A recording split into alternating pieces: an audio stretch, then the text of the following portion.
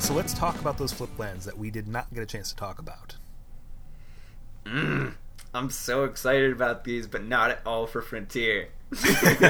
So we mentioned the Path of Metal, and actually we thought there might be some potential there. That one's the red-white one. We also sort of mentioned Hadana's Climb, which is the green-blue one. So the other three... I'm going to start with Storm the Vault, because I think it's the least interesting of them. This is the blue-red. It's 2, a blue, and a red, and whenever one or more creatures you control deal combat damage to a player, you create a treasure token. And at the beginning of your end step, if you control 5 or more artifacts, you flip it over. So it turns into literally Tolarian Academy. So you can add 1 mana of any color to your mana pool, or you can add blue to your mana pool for each artifact you control. Yeah, this is really exciting. I forget what this does so often. I look at it and I'm like, yeah, the blue-red one, it's got a lot of text on the front, and then sometimes it's a weird-looking card. Sometimes, I can't figure out what the art is on it. There's so much mana here, and I don't know what to do with it. Yeah, so the thing that this yells at me right away is Walking Ballista. So it's like this giant mana sink for Walking Ballista. I don't think this is playable at all. I don't either. You didn't even let me set you up with saying. I wanted to say, Matt, tell us why we'll never see this played. It's 4 mana. That's 4 mana. For... It's a 4 mana do nothing when. Wait, no, it's a 4 mana treasure, Matt. Okay, it gives you a treasure. Yeah, I mean, and then you have to control 5 or more artifacts. I don't know. Move on. This one's a waste of time. All right, we'll move on. So the green-black one I think is cool. I think it's really cool, and I don't think there's quite a home for it in Frontier. So this one is... Sorry, go ahead. We'll see. Yeah, we'll talk about it. So this one's 1, a green and a black. It's an enchantment, a legendary enchantment, aura. This one's an aura, unlike the rest of them. So when the enchanted creature dies, you return it to the battlefield under your control, and then Journey to Eternity, which is the name of the card, to the battlefield control transformed. So it enchants a creature you control. When that creature dies, you bring it back with the enchantment flipped. So what are the classic 60-card decks that play auras? Just a quiz here. It's Boggles. Boggles? Yes, absolutely. It's Boggles, right? And we have very many good hexproof creatures in Frontier? We don't. I was really hoping to see a 1/1 hexproof. I was hoping to see a Boggle. I was thinking the Merfolk would have been the right place to play it, but absolutely. But, so anyways, this comes back. It comes back as a legendary land, which is it ramps you. It can tap to add 1 mana of any mana to your mana pool. But you can also pay 3, a black and a green, to bring target creature card from your graveyard to the battlefield. Which is amazing. That's terrible. Instant that's speed. Super bad. It's well, I mean, think of it this way: when is this ever better than Scarab God? Even if you flip it, you can do it in response to Scarab God. They target your thing, and you bring it back to the battlefield in response. What if you just had Scarab God and did that? I mean, yeah, Scarab God's great. You're not going to get an argument from me. I just mean, I can't see a reason why you'd ever want to play this when you can easily get 2 for 1. And it costs more mana for its activation than Scarab God. And it has to tap to do this, or Scarab God doesn't. So you only get to do it once to the per opponents. turn. Yeah. And I mean... It also... Yeah, really the risk of being 2 for 1 is the big problem. If we had some kind of good 2-mana creature that you could sacrifice just on its own, I think I would have a little bit more interest. But we don't really have that. We don't have something like... Sakura Tribe Elder, which is I think what some people have talked about as maybe an option in Modern. And not just Sakura Tribe Elder, and the other one would be the one that scries. I use it all the time. Why can't I think of it? It's a vampire even. I thought it might get a reprint. Oh, do you mean Viscera Seer? Yeah, I do mean Viscera Seer. Yeah. Yeah, I just mean even ignoring the 2 for 1 factor, it's a 3 mana. You spend 3 mana on it, and it does absolutely nothing. Yeah. And it's just it's like you're saying, I'm going to cast this on a creature, so push this one. I would like you to push this creature. Okay, I will push that creature. Yeah. Cool. I just wasted 3 mana. Yeah. Yay. Yeah, very unimpressed with this one. Yeah, auras are really, really dicey. It could get there someday. If we got something like a Sakura Tribe Elder, the opponent taps out, and you could just blow up, get this card on the board, get the mana ramp from it, and it of course brings the original creature back. That would have some power to it, but I don't think we're there. Even then, I don't think we would play this over other reanimation options. I don't think we'd play it over Scarab or Liliana Death Majesty. Okay, I mean it's a little cheaper. It's a little bit in different colors, but I can see where it would take some real. It's not cheaper though, because once it flips, you need 6 mana to do it. It ramps you though. Yeah, so 5 mana, but actually 6, right? Like. Now let's talk about the last one, which is also very, very slow, but I think it has some potential. So this is the black-white one. So this one is a 1 white-black. It's Profane Procession. It's a legendary enchantment, and it has one ability. For 3 and a white and a black, you can exile target creature. Then if there are 3 or more cards exiled with Profane Procession, transform it. I just think this one's, like, considerable. I think this is a brew around. So I think for me, this is a pure sideboard card, but at the same time, it's kind of like, if you sink this on turn 3, how does control ever beat you? Oh, right. Yeah, they don't. Or even if you're control and you're against a mid-range. They don't get finishers. They try to deck you is what they do. I really want to try this in Abzan. I don't think it's main deckable. I don't think it is either. The backside here, Tomb of the Dusk Rose, it's a legendary land like the rest of them. It taps for any mana. 1 mana of any color like the rest of them.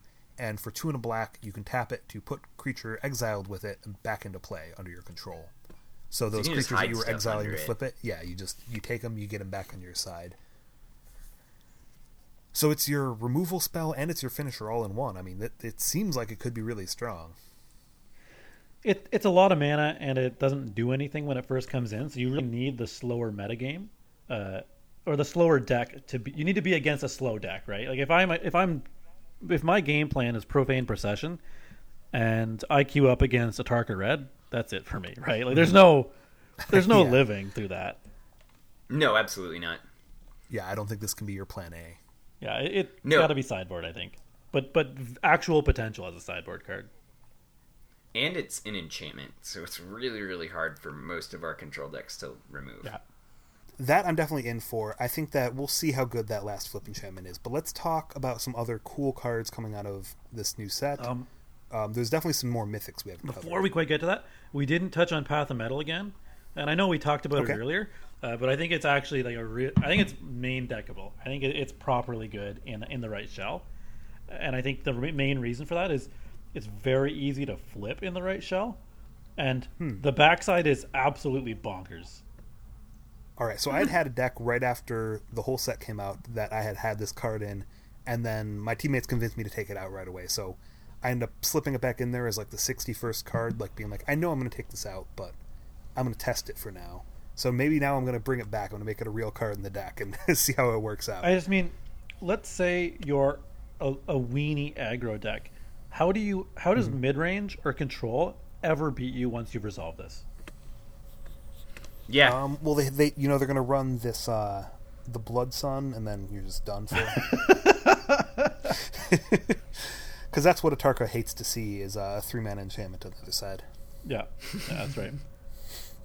It's probably not great against go wide aggro decks, but I think there's a lot of other decks where this does real work. I don't think it's a 4 of, but no, I don't think so. Maybe either. A 1 or 2 of, but I think it's that is something. That's something about all these enchantments that we didn't mention, but I think is important, is that none of them are Mays. So in the last set, they were all May flip. These are all must flip. So I think with Path of Metal, that one's probably fine. You're always going to want to flip it over, unless if you already have one on the other side. But like the Hadama's Climb, that puts +1/+1 counter on something and then flips, you have to flip it over. You can't just let it sit there and keep giving you counters. You can't, with the Profane Procession, you can't just sit on the front side and keep exiling creatures. It will flip over. It's really interesting to think of this in Weenie versus Control, because then all of a sudden you're the control and they're the beatdown. So really peculiar. I hadn't thought of it. And actually another thing, even though I'm saying that this backside isn't as good against go wide aggro, the front side is actually really good against go wide aggro. Right, exactly. Yeah, those are the decks where it's best. Yeah, so I didn't think much of the front side in general because it's kind of whatever. 1 damage isn't much. But yeah, wiping a Tarka Red's board, at least partially, right? Mm-hmm. Yeah, I think it's a pretty exciting card. Yeah, and even if you're destroying a creature at random, they only have so many creatures. Like, how many times do you need to do this? So on all of this, is this something we want in Naya Fight Club, or is this it's good without the enraged part of it? I kind of asked that earlier, and I don't know if we don't answered. talk about that deck.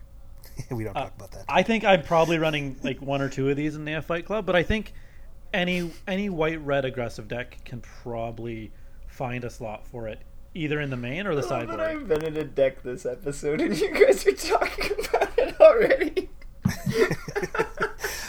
All right.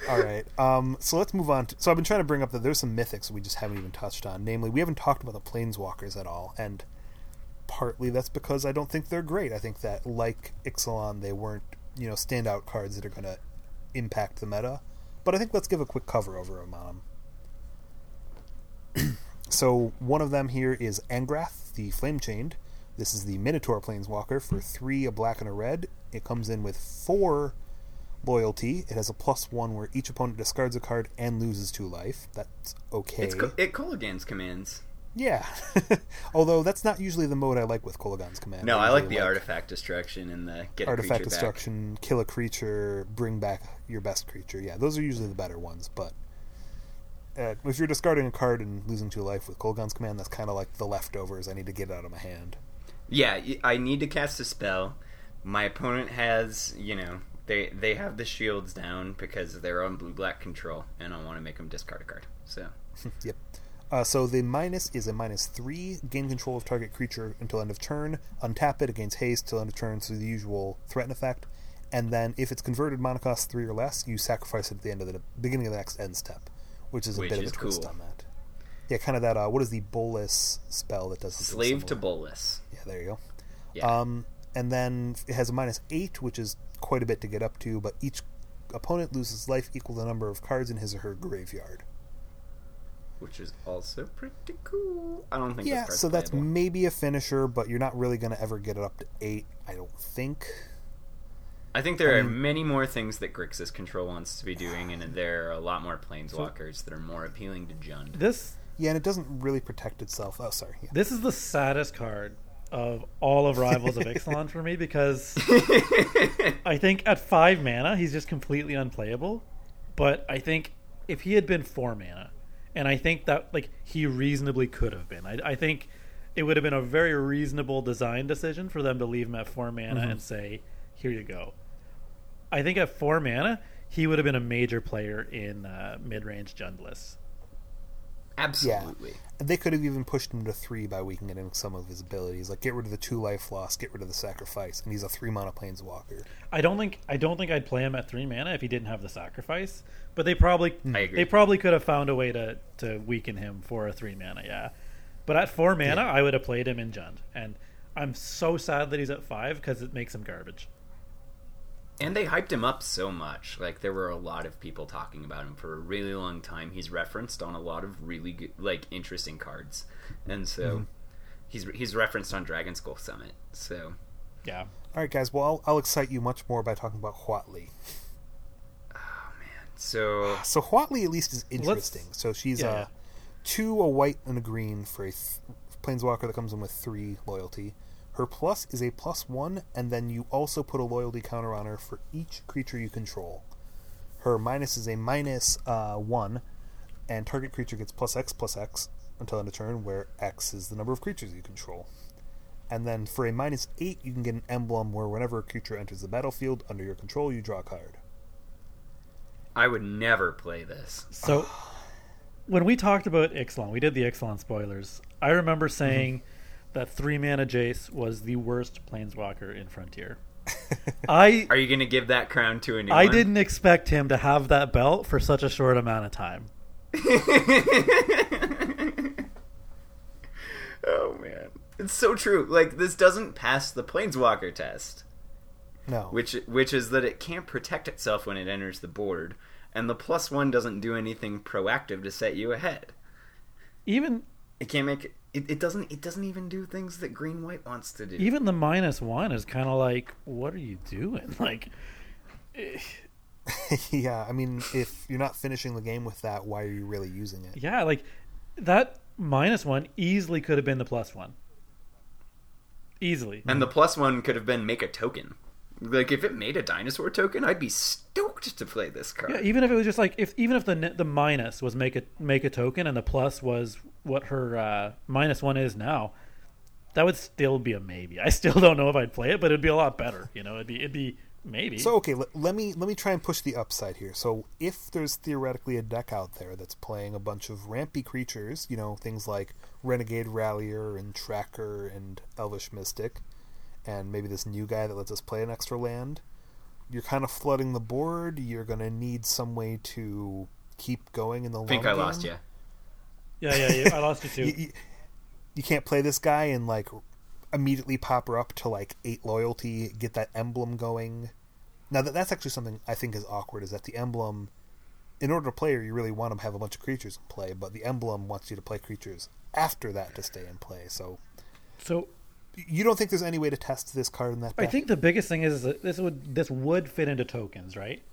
But if you're looking for a 4-mana Planeswalker and tokens, why aren't you playing Gideon? And do you have enough slots for more than 4-mana Planeswalkers? Not like if you do, then you're probably using that for Sorin or Johnny. Yeah. Right. Like I think you have to have 4 Nissa, the Zendikar Nissa, Voice of Zendikar, and you have to have 4 Gideon, and you have to have like 10 more slots at 4 mana before you want to include Huatli. It's the Merfolk problem, man. Now you just run 90 cards, so your deck gets stacked, or thick. 99 cards. It could be okay in no, I don't even know if this is good in Commander. I don't know where you'd want this in Commander. So do we want this in Naya Fight Club, I guess is the question. No, I don't think so. I don't think our board's ever going to get that wide. Don't ask questions you know the answer to, Sky. All right, let's talk about another mythic, though. And this is, another probably not playable, but we got to talk about Azor, right? Yeah, I guess we do. do have to. It's just so because cool. of the flavor. It's so cool that I'm going to try it in, like, an Esper Control before. Oh, man, I knew you were going to try this. I saw this card, and I was like, that is Finkeltastic. Oh, God. So this is a 2 white, 2 blue. It's another card. Like, they nailed the flavor on some of these mythics, like this one and the 9999999 that has the 3s on everything. They nailed the flavor. So this is the 6-mana 6/6 flying. When it enters the battlefield, each opponent can't cast instant or sorcery spells during their next turn. And then whenever it attacks, you pay X white, blue, and you gain X life, draw X cards. So here's the optimal play with this card: is you play it when they're kind of shields down, tapped out. On their next turn, they can't kill it because they can't play any spells, and then you untap with your mana to counterspell to stop them from killing it. And then you attack with it, and you tap all your mana, and then they kill it. Right? You know what? That's actually a lot better than I thought it was. I forgot. It is, yeah. I forgot that they couldn't cast instants and sorcery spells on their next turn. Yeah, so they can't remove it. So what if this was like the next Dramoka, right? Like, what if in some sort of like blue-white aggressive strategy, or in a control mirror, you get them to tap out on their turn, and then you play it after they've countered all their stuff, all your stuff, right? Maybe. I mean, it's still 6 mana. Yeah, So I don't see this as a control mirror card. So you see it as an aggro boost card, like something that closes out like Bant or something like that? Yeah, more like I see it as a mid-range breaker, like something where if you're ever going to use it, you have to use it to beat mid-range, I think. Which is unfortunate because I don't know how much mid-range there really is. Yeah, right? I think Atarka Red and like the really aggro decks have either lost before this comes down or killed you before this comes down.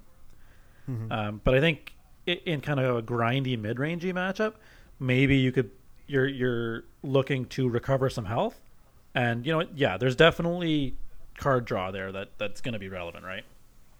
Yeah. So there's definitely awkward things. It's not great at blocking, and you don't really want to be tapping out all of your mana as this blue-white control deck on your turn. Yeah, and I mean, right. The final thing for me is that when is this better than Ojutai?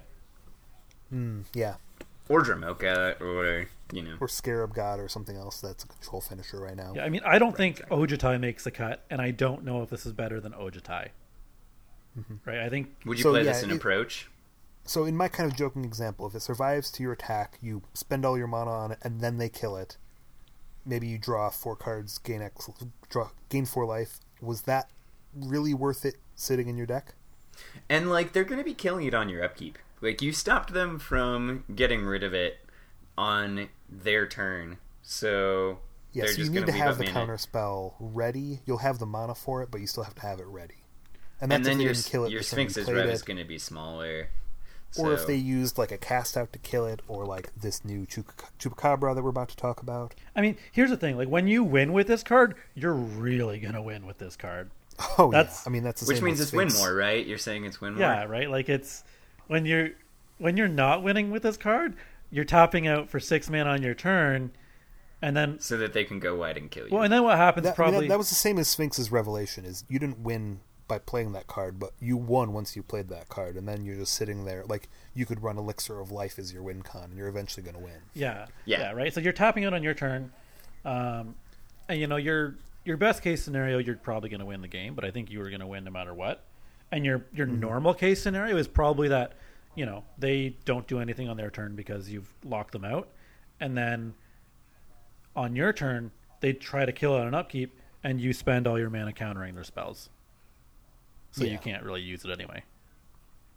Or if you try and use the ability, they can kill it then. Yeah. So Yeah. that's kind of what is most likely. Yeah, So I tried to make that nice transition there. Do we want to talk about this Chupacabra? absolutely. Let's do it. All right, Yeah. so Ravenous Chupacabra. It's a 2/2 black for a 2/2 beast horror. When it enters the battlefield, destroy target creature an opponent controls. So I'm going to go flavor first. One thing I didn't like about the Chupacabras is that I feel like they should have been vampires. Like, when you think about the lore of a Chupacabra, it's, you know, this bloodsucker. I would have thought those would have been great vampires and would have fit in with the tribe. Maybe I'm the only one. I there. actually agree with you, and I wouldn't have thought of it until you said it. So, good job. Wow. Agreeing on the flavor. That's interesting. All right, let's talk about playability, though. Okay, so I think that because the body's kind of lame, I don't really like this card, and I have much easier ways to definitively destroy a creature for that. I think this is a matter of metagame.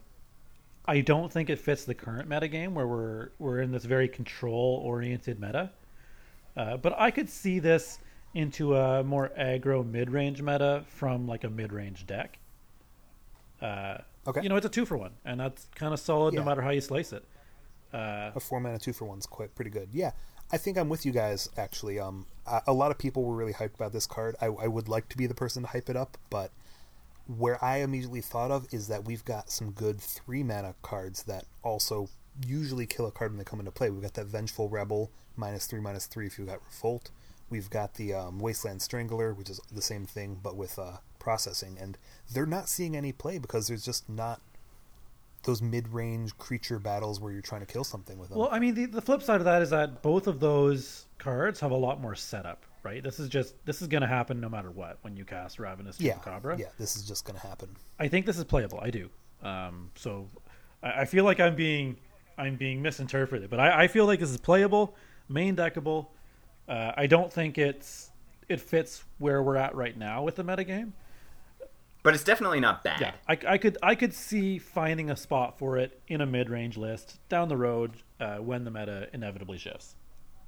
Okay. Oh yeah, most definitely. I love that the meta shifts. And you Anyway, did bring up the big point is that if you're playing this against a creatureless control deck, it's a 2/2 for 4, and that's just really bad. Super bad, yeah. super bad. And All 4 right, so can drops we are talk about the tough Phoenix? Yeah, I was making a slow transition there. 4-tops are tough to justify. Here's an awesome 4-drop. Yeah, so this is our red mythic for the set. This is Rekindling Phoenix. It's 2 and 2 red pips for a 4/3 with flying. When Rekindling Phoenix dies, create a 0/1 red elemental creature token. With, at the beginning of your upkeep, sacrifice this creature and return target card named Rekindling Phoenix from your graveyard to the battlefield. It gains haste until end of turn. So if they don't want your Rekindling Phoenix to come back, they have to kill the token. So too. I just want to say it dies to Lightning Strike and Fatal Push, unplayable. It dies to both of those things if your opponent casts both of them. That was a joke. Yeah, it was hilarious. Dies to Doomblade. It's bad. Now, Yeah, I have 4 gotten a mana, little bit of 4/3 testing. flyer. I have gotten a little bit of testing on this card. It is very good. There is also a little bit of like, you do have to hesitate a little bit. So when I first was playing this, I was like, oh yeah, like it'll just always come back. I'll block your creature trade. And It definitely I get right won't back. always come back. Yeah, that's a little bit. You do want to like. It's not perfect. There are times where they'll kill it, where you'll block to trade with it, and then they'll just kill the token. That's still a 2-for-1, but it doesn't feel amazing. I think I'm usually okay with anytime I'm letting my Phoenix die. I think I have to be okay making that trade, right? I really like this card. I think it's great. I think maybe my joke got a little bit lost there. No, I got your joke. Fatal Push plus Lightning Strike. Yeah. But yeah, I think this is a rock solid playable. I think I've talked a little bit about. I think we're going to see some more Jund lists in the future, mid-range Jund. Oh, this definitely runs. Yeah, that. and I think there's a few varieties of it, and I think at least some of those varieties run Rekindling Phoenix. I think Rekindling Phoenix is just a great grindy card. Mm-hmm. What do you think about this card in Saheeli? I don't see why you would run it in Saheeli. Okay. I think I'd rather go up the 1 mana for Glorybringer in Saheeli. I run Glorybringer I don't even think in I want Saheeli, Glorybringer in Saheeli. I think there's better options at 5 mana, and I think this set has given Saheeli some new toys, but I don't want to talk about that because I do not want to see people play Saheeli. Stupid deck. With the aforementioned hate boner for Saheeli. Yeah. All right. So, all right, what other non-specific to a tribe cards do you guys have that you want to talk about here? So there's... Because I've still got a few. If we're going to do a top 5 at the end here, I've still got a few cards that I might have mentioned on there that we haven't brought up yet. So there's definitely still some things. There's 2 here that I want to talk about. One because I'm super sad, and one because it's pretty good. Okay, which so is the first one is Blazing Hope. I'm so sad. How sad are you guys? Oh man! So did you listen to the episode that Finkel and I did on White, our first episode on the color pie? I didn't, but I have a feeling I agree with everything you said, just based on the way you've framed it. Okay, so here's what we said, and then you can just say yeah. All right. So what we said was the thing that White really needs right now is instant speed removal at 2 mana or less. Yep, 100% agree. That's White really needs that. And yeah, I think the way I specifically put it is that they needed a way to kill Smuggler's Copter before it attacks. Yeah. Yes. And nope. Didn't get it. Well, I mean, burn your Bant decks. We're off of them. So the second card I want to talk about that's kind of similar. Well, not similar at all, actually, but they're both. Oh, so do you actually want to read what that first card does? Yeah, we probably should. Yeah, let's talk about Blazing Hope. So Blazing Hope is 1 mana. Exile target creature with power greater than or equal to your life Exile total. target creature for 1 mana. With power greater than or equal to your life total. Hey, yep. That's the part that makes it not going to be played. Yeah. So it's an instant. Oh man, I want this card so bad if it didn't have the last 8 words on you were so close, Wizards. What if it was What if it was 10 or less than your life total or something? I don't know. There's a way they could have made this playable, but it's not this. Yeah. And then what's the moment the of other one silence that you for were a little bit Blazing more Hope? excited about? So the other one, which is also white removal, is Baffling End, which is 2 mana, 1 colorless, 1 white. When Baffling End enters the battlefield, exile target creature an opponent controls with converted mana cost 3 or less. When Baffling End leaves the battlefield, target opponent creates a 3/3 green dinosaur creature token with trample. Yeah, so it's Bad Beast Within. It's a better Silk Wrap, which I think is underrated in the format. Is it better Silk Wrap? Absolutely. So Why is it better than Silk Wrap? Okay, so first things first. Almost any creature you want to Silk Wrap is going to be better than a 3/3. Whether we're looking at Thalia, Tireless Tracker, Grim Flayer. Oh, so Silk Wrap says power. Oh, does it? No. It is Silk Wrap. Silk Wrap is mana I cost. believe Silk Wrap is also based on CMC. You're thinking of there was the one in Khans of Tarkir, and then there was another one in Dragons. Silk Wrap reads, when Silk Wrap enters the battlefield, exile target creature with converted mana cost 3 or less until Silk Wrap leaves the battlefield. Yeah. So it's mana cost. Yeah. Yeah. So I mean, and here's the other thing too, right? If you're using this on like smaller creatures than that, chances are you're not fighting a deck that can remove Baffling End ever. Right? Wait, so why would you run this over Silk Wrap? Okay, so let's say I'm against an Abzan deck, and I want to run just 2 mana white removal. Your options really are Silk Wrap or Baffling End. I would much rather them have a 3/3 trample than Thalia Heretic Cather. I would much rather them have a 3/3 trample than Tireless Tracker, than a turned on Grim Flayer. All of the Anafenza, all of these cards are just better than a 3/3 trample. I think what I'd rather let them have is a clue token from Declaration in Stone. I don't think so at all, because the whole point of that Abzan deck is their creature quality is insanely high, right? So if they turn around and turn that clue token into a Siege Rhino, I'm a lot less happy about that. Or even an Anafenza. Here's the thing, right? So, would you rather them have any of those creatures I mentioned before? Thalia, Grim Flayer, Anafenza, Siege Rhino. What of those things do you want them to have more than you want them to have a 3/3 trample? All right, I have a point for Baffling End, and I have a point against Baffling End, and I think I want to mention both of them. So the one against it is that this doesn't work, or this does work poorly against tokens. So if you're trying to exile a token and you're doing it with a Silk Wrap, it's just gone. Here they'd still get a 3/3 dinosaur back. Same with the X cost creatures, the Hankerback Walker, the Walking Ballista. If they happen to get that's nice to hit with a Silk Wrap, even if they destroy it later. On the other hand, I see why you want to play Baffling End is because you can harmless offering it to the opponent, and then when you destroy it, then you're the one who gets the 3/3 creature. So here's the thing. Yep, going straight into Cat Pack. So I think 4-color Cat Pack. Straight into Cat Pack. Oh, it's 4-color, right? You need the red and the black in there. You need the red and the black in Cat Pack. Yeah. Oh yeah. The big thing about that is that all those kind of corner cases you're talking about where it's worse, those decks don't tend to run Dromoka's Command. They don't run enchantment removal. You don't think there's a deck with Ballista and Dromoka's Command in it? I think if they're playing a deck with Ballista and Dromoka's Command, they're on a strictly worse version of Hardened Scales. I agree. I think Hardened Scales is a black-green deck. Yep.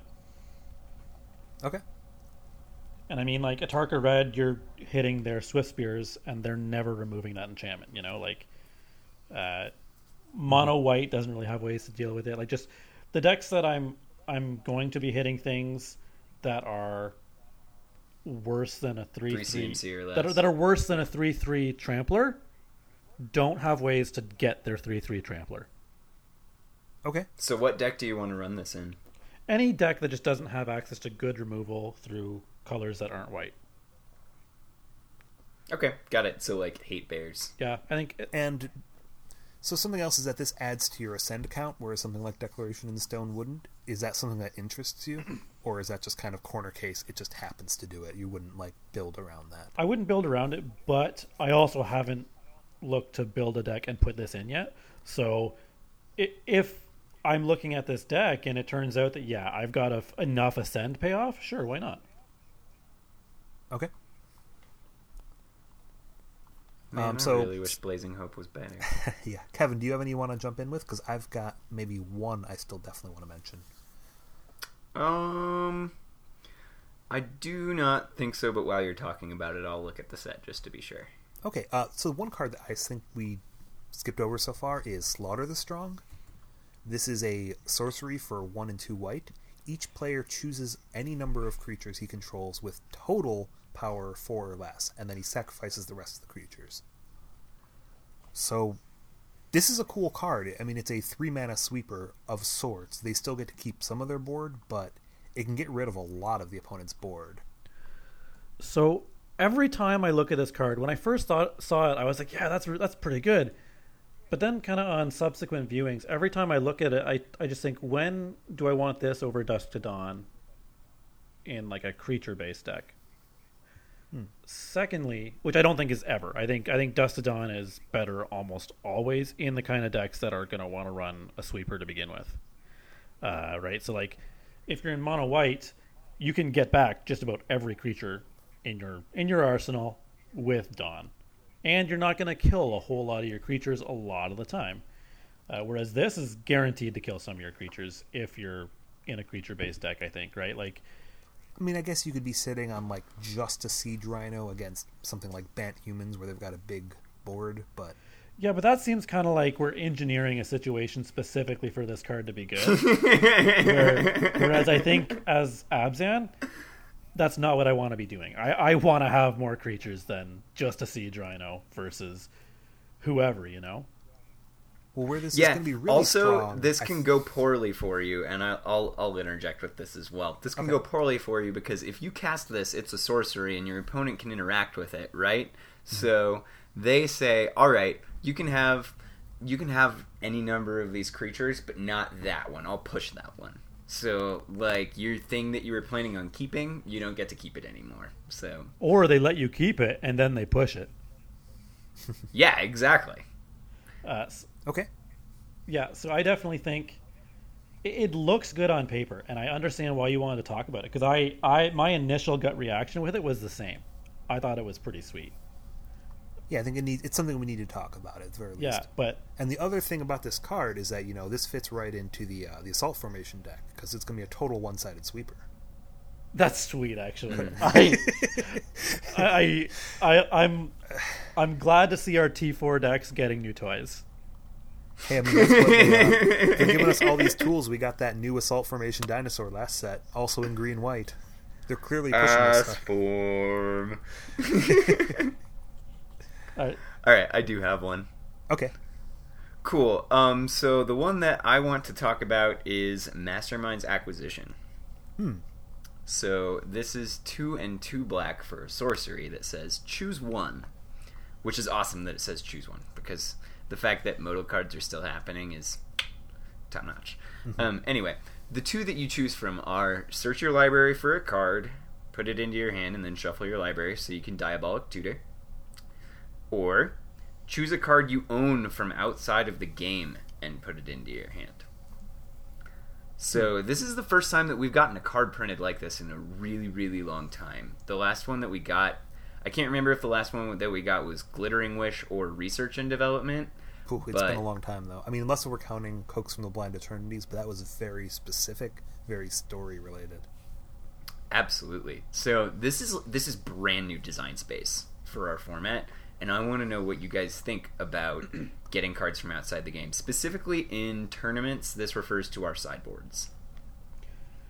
I mean, at 4 mana, it's just such a tempo hit.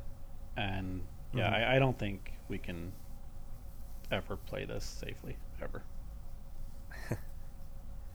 Okay, cool. What would be the mana cost that you would want to pay to take something from your sideboard and put it in your main deck? Maybe 2. Yeah, I mean, 2 would probably be a kind of stretch, to me, honestly. I mean, that's where we. I think that there's been times where the what was the Dark Petition has been playable, and that's a 2 mana tutor once you've turned it on. Yeah, I mean, even look at Frontier. What tutors do we see that have any use in this format? The 1 mana. Traverse the Yeah, it's like Traverse, right? That's it, and it's a 1 mana, and even then, it's not widespread. Right, there's a deck that plays. Yeah, exactly. So I mean, I think for this effect to really be good, you'd have to see it at 1 mana, and I think that would probably be too good at the same time. Like for anyone to use it, it would have to be 1 mana, and for the kind of and we're never getting Vampiric Tutor. Yeah, and for the amount of restrictions placed on this card, it would break combo decks in particular. Yes, absolutely. Yeah. Not that there are any prevalent black combo decks, But there would be after that. Oh yeah. All right, I've got another one actually that we haven't brought up, and this is another kind of just role player, kind of maybe sideboard card, and this is Silent Gravestone, the 1-mana artifact that cards in graveyards can't be the target of spells or abilities, and you can pay 4, tap it, exile Silent Gravestone, and all cards from all graveyards draw a card. I like this a lot. I was going to bring this up actually. So I'm actually of two minds on it. I love it in concept. I think it's pretty good. One of my major issues with running Grave Hate in Frontier is that it often comes at card disadvantage in the form of Tormod's Crypt, right? Which is usually not the place you want to be versus graveyard strategies who are all about grinding out card advantage. Yeah, it's tough against Jund to try and run Tormod's Crypt. Yeah, exactly. So I really like that this draws you a card. What I like that too. What I don't like about this is that every deck that I would want to run this against is running Kolaghan's Command. Okay. So you would want to run this against Jund. Yeah, right? Or even like a Grixis control list where, you know, they do want to interact with their graveyard a little bit, you know? Yeah, I think So I really like blue this black. against Scarab God and Torrential Gearhulk.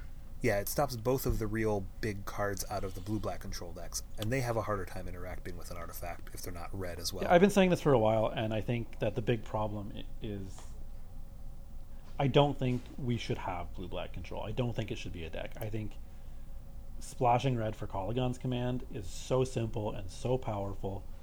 There's no reason not to be Grixis.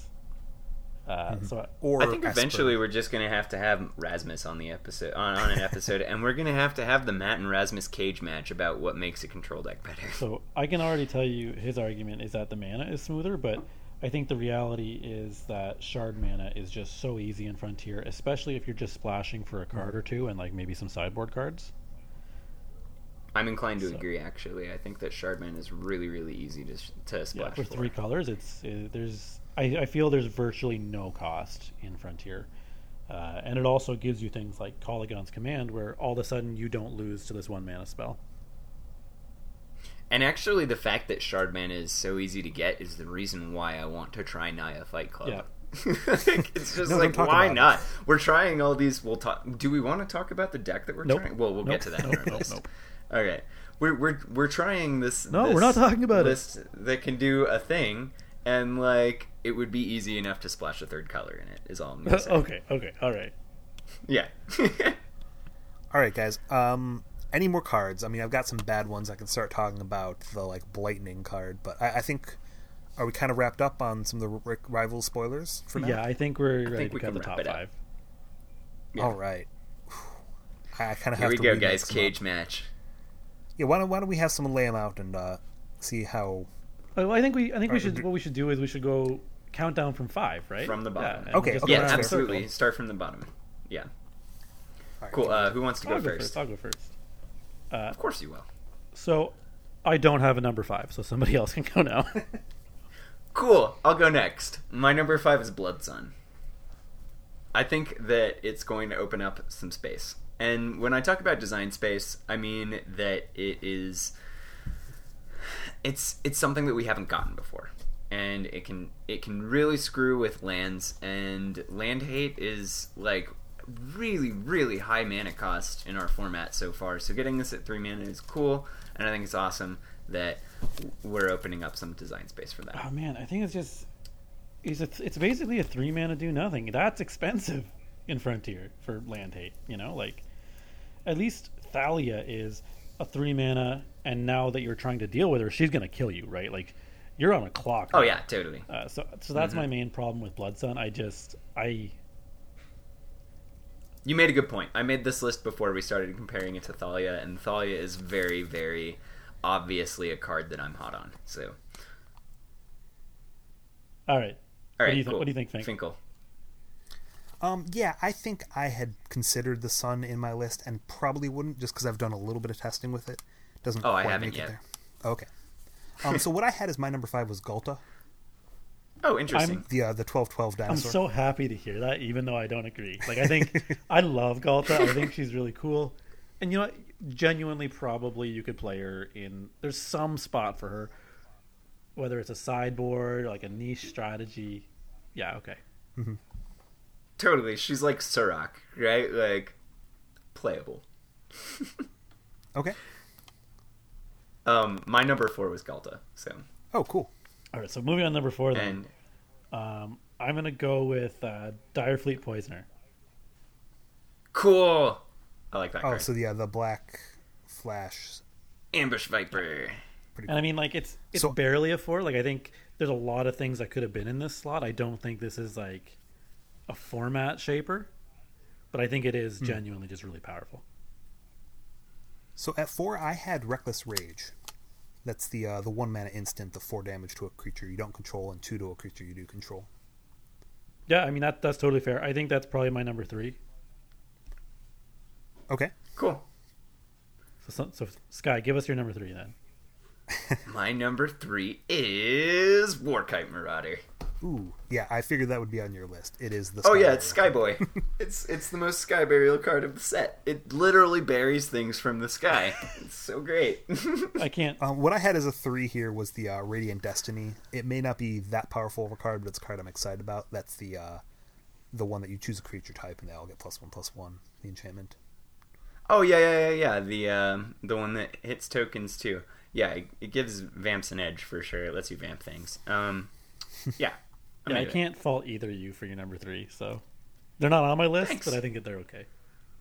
All right, what's your number 2 then? Rekindling. I think Phoenix. we're all pretty much. Oh wow, you didn't pick the one I picked. That's amazing. I picked Rekindling Phoenix as well. I think that it's maybe an easy pick. Like, we'll probably find something that's stronger later, but I think it's an obvious strong card, so we kind of have to include it. I actually got to say, I think like before number 2, the list didn't matter. I think the only ones that are important and obvious on the top 5 are the top 2, and I think there is a correct order. So I think Rekindling Phoenix is number 2, and I think it's number 2 by a wide margin. All right, what was your number 2, Okay. Sky? I think I missed yours. My number 2 is probably going to be your guys' number 1 in this case. I don't think so. I don't think you guys have my number 1, but All right. What was Whoa, your- whoa, whoa. Okay. Let me do Well, it. I know it's then. going to be Matt's Yeah, number we're 1. gonna save it for my number 1 then. okay. I know your guys'. Maybe you've convinced me onto the card, but I haven't tested it yet. I know what your number 2 and number 1 is, so why don't you guys go ahead?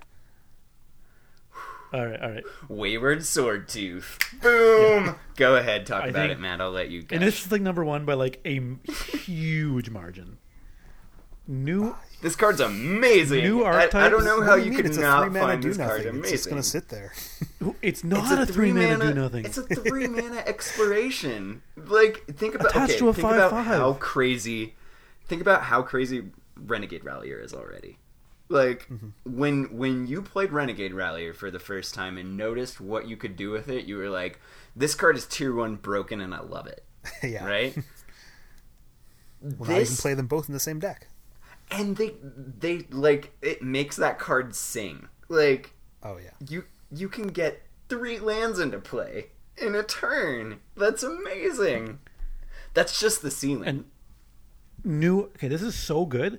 New archetypes will be born on the back of this card. This is an Absolutely. archetype This- definer. yes. This is Okay. the most powerful card in the set. In the Correct. whole block by a huge margin. This will define like ramp being a thing. Not just in ramp, like Frontier. it's good in just creature-based green strategies in general. This can be in Jund. Jund would want this. Like this can ramp out an Emrakul. Especially my Jund. Your Jund would love this. All right. Well, we're talking about cards that are defining an archetype. You guys know what I had as my number 1? I don't. I have no idea. I had think our a- number 1s might be the same. I had Merfolk Mistbinder. Me too. Oh, nice. Yes! Okay. That's awesome. Yeah, I was kind of between that and Silvergill, but I think that this one was the bigger surprise and the bigger real. It's the haymaker that made Merfolk a thing. Absolutely. Like, once again, just like if you and I agree that like something needs something, and then it gets revealed by Wizards, I think it's going to be a good card. That's it. Yeah, so they should Like- let us do some equipment cards for them. Oh God, So put me on the design team. So for my top 5, I chose to do the cards based on my goodness, I can't speak. It's been a long episode. Yeah, it has been a long How good the episode, card guys. is standalone, right? So a lot of cards we got can't be properly evaluated outside their tribe, and it's difficult to evaluate, how good this tribe is going to be in a vacuum, right?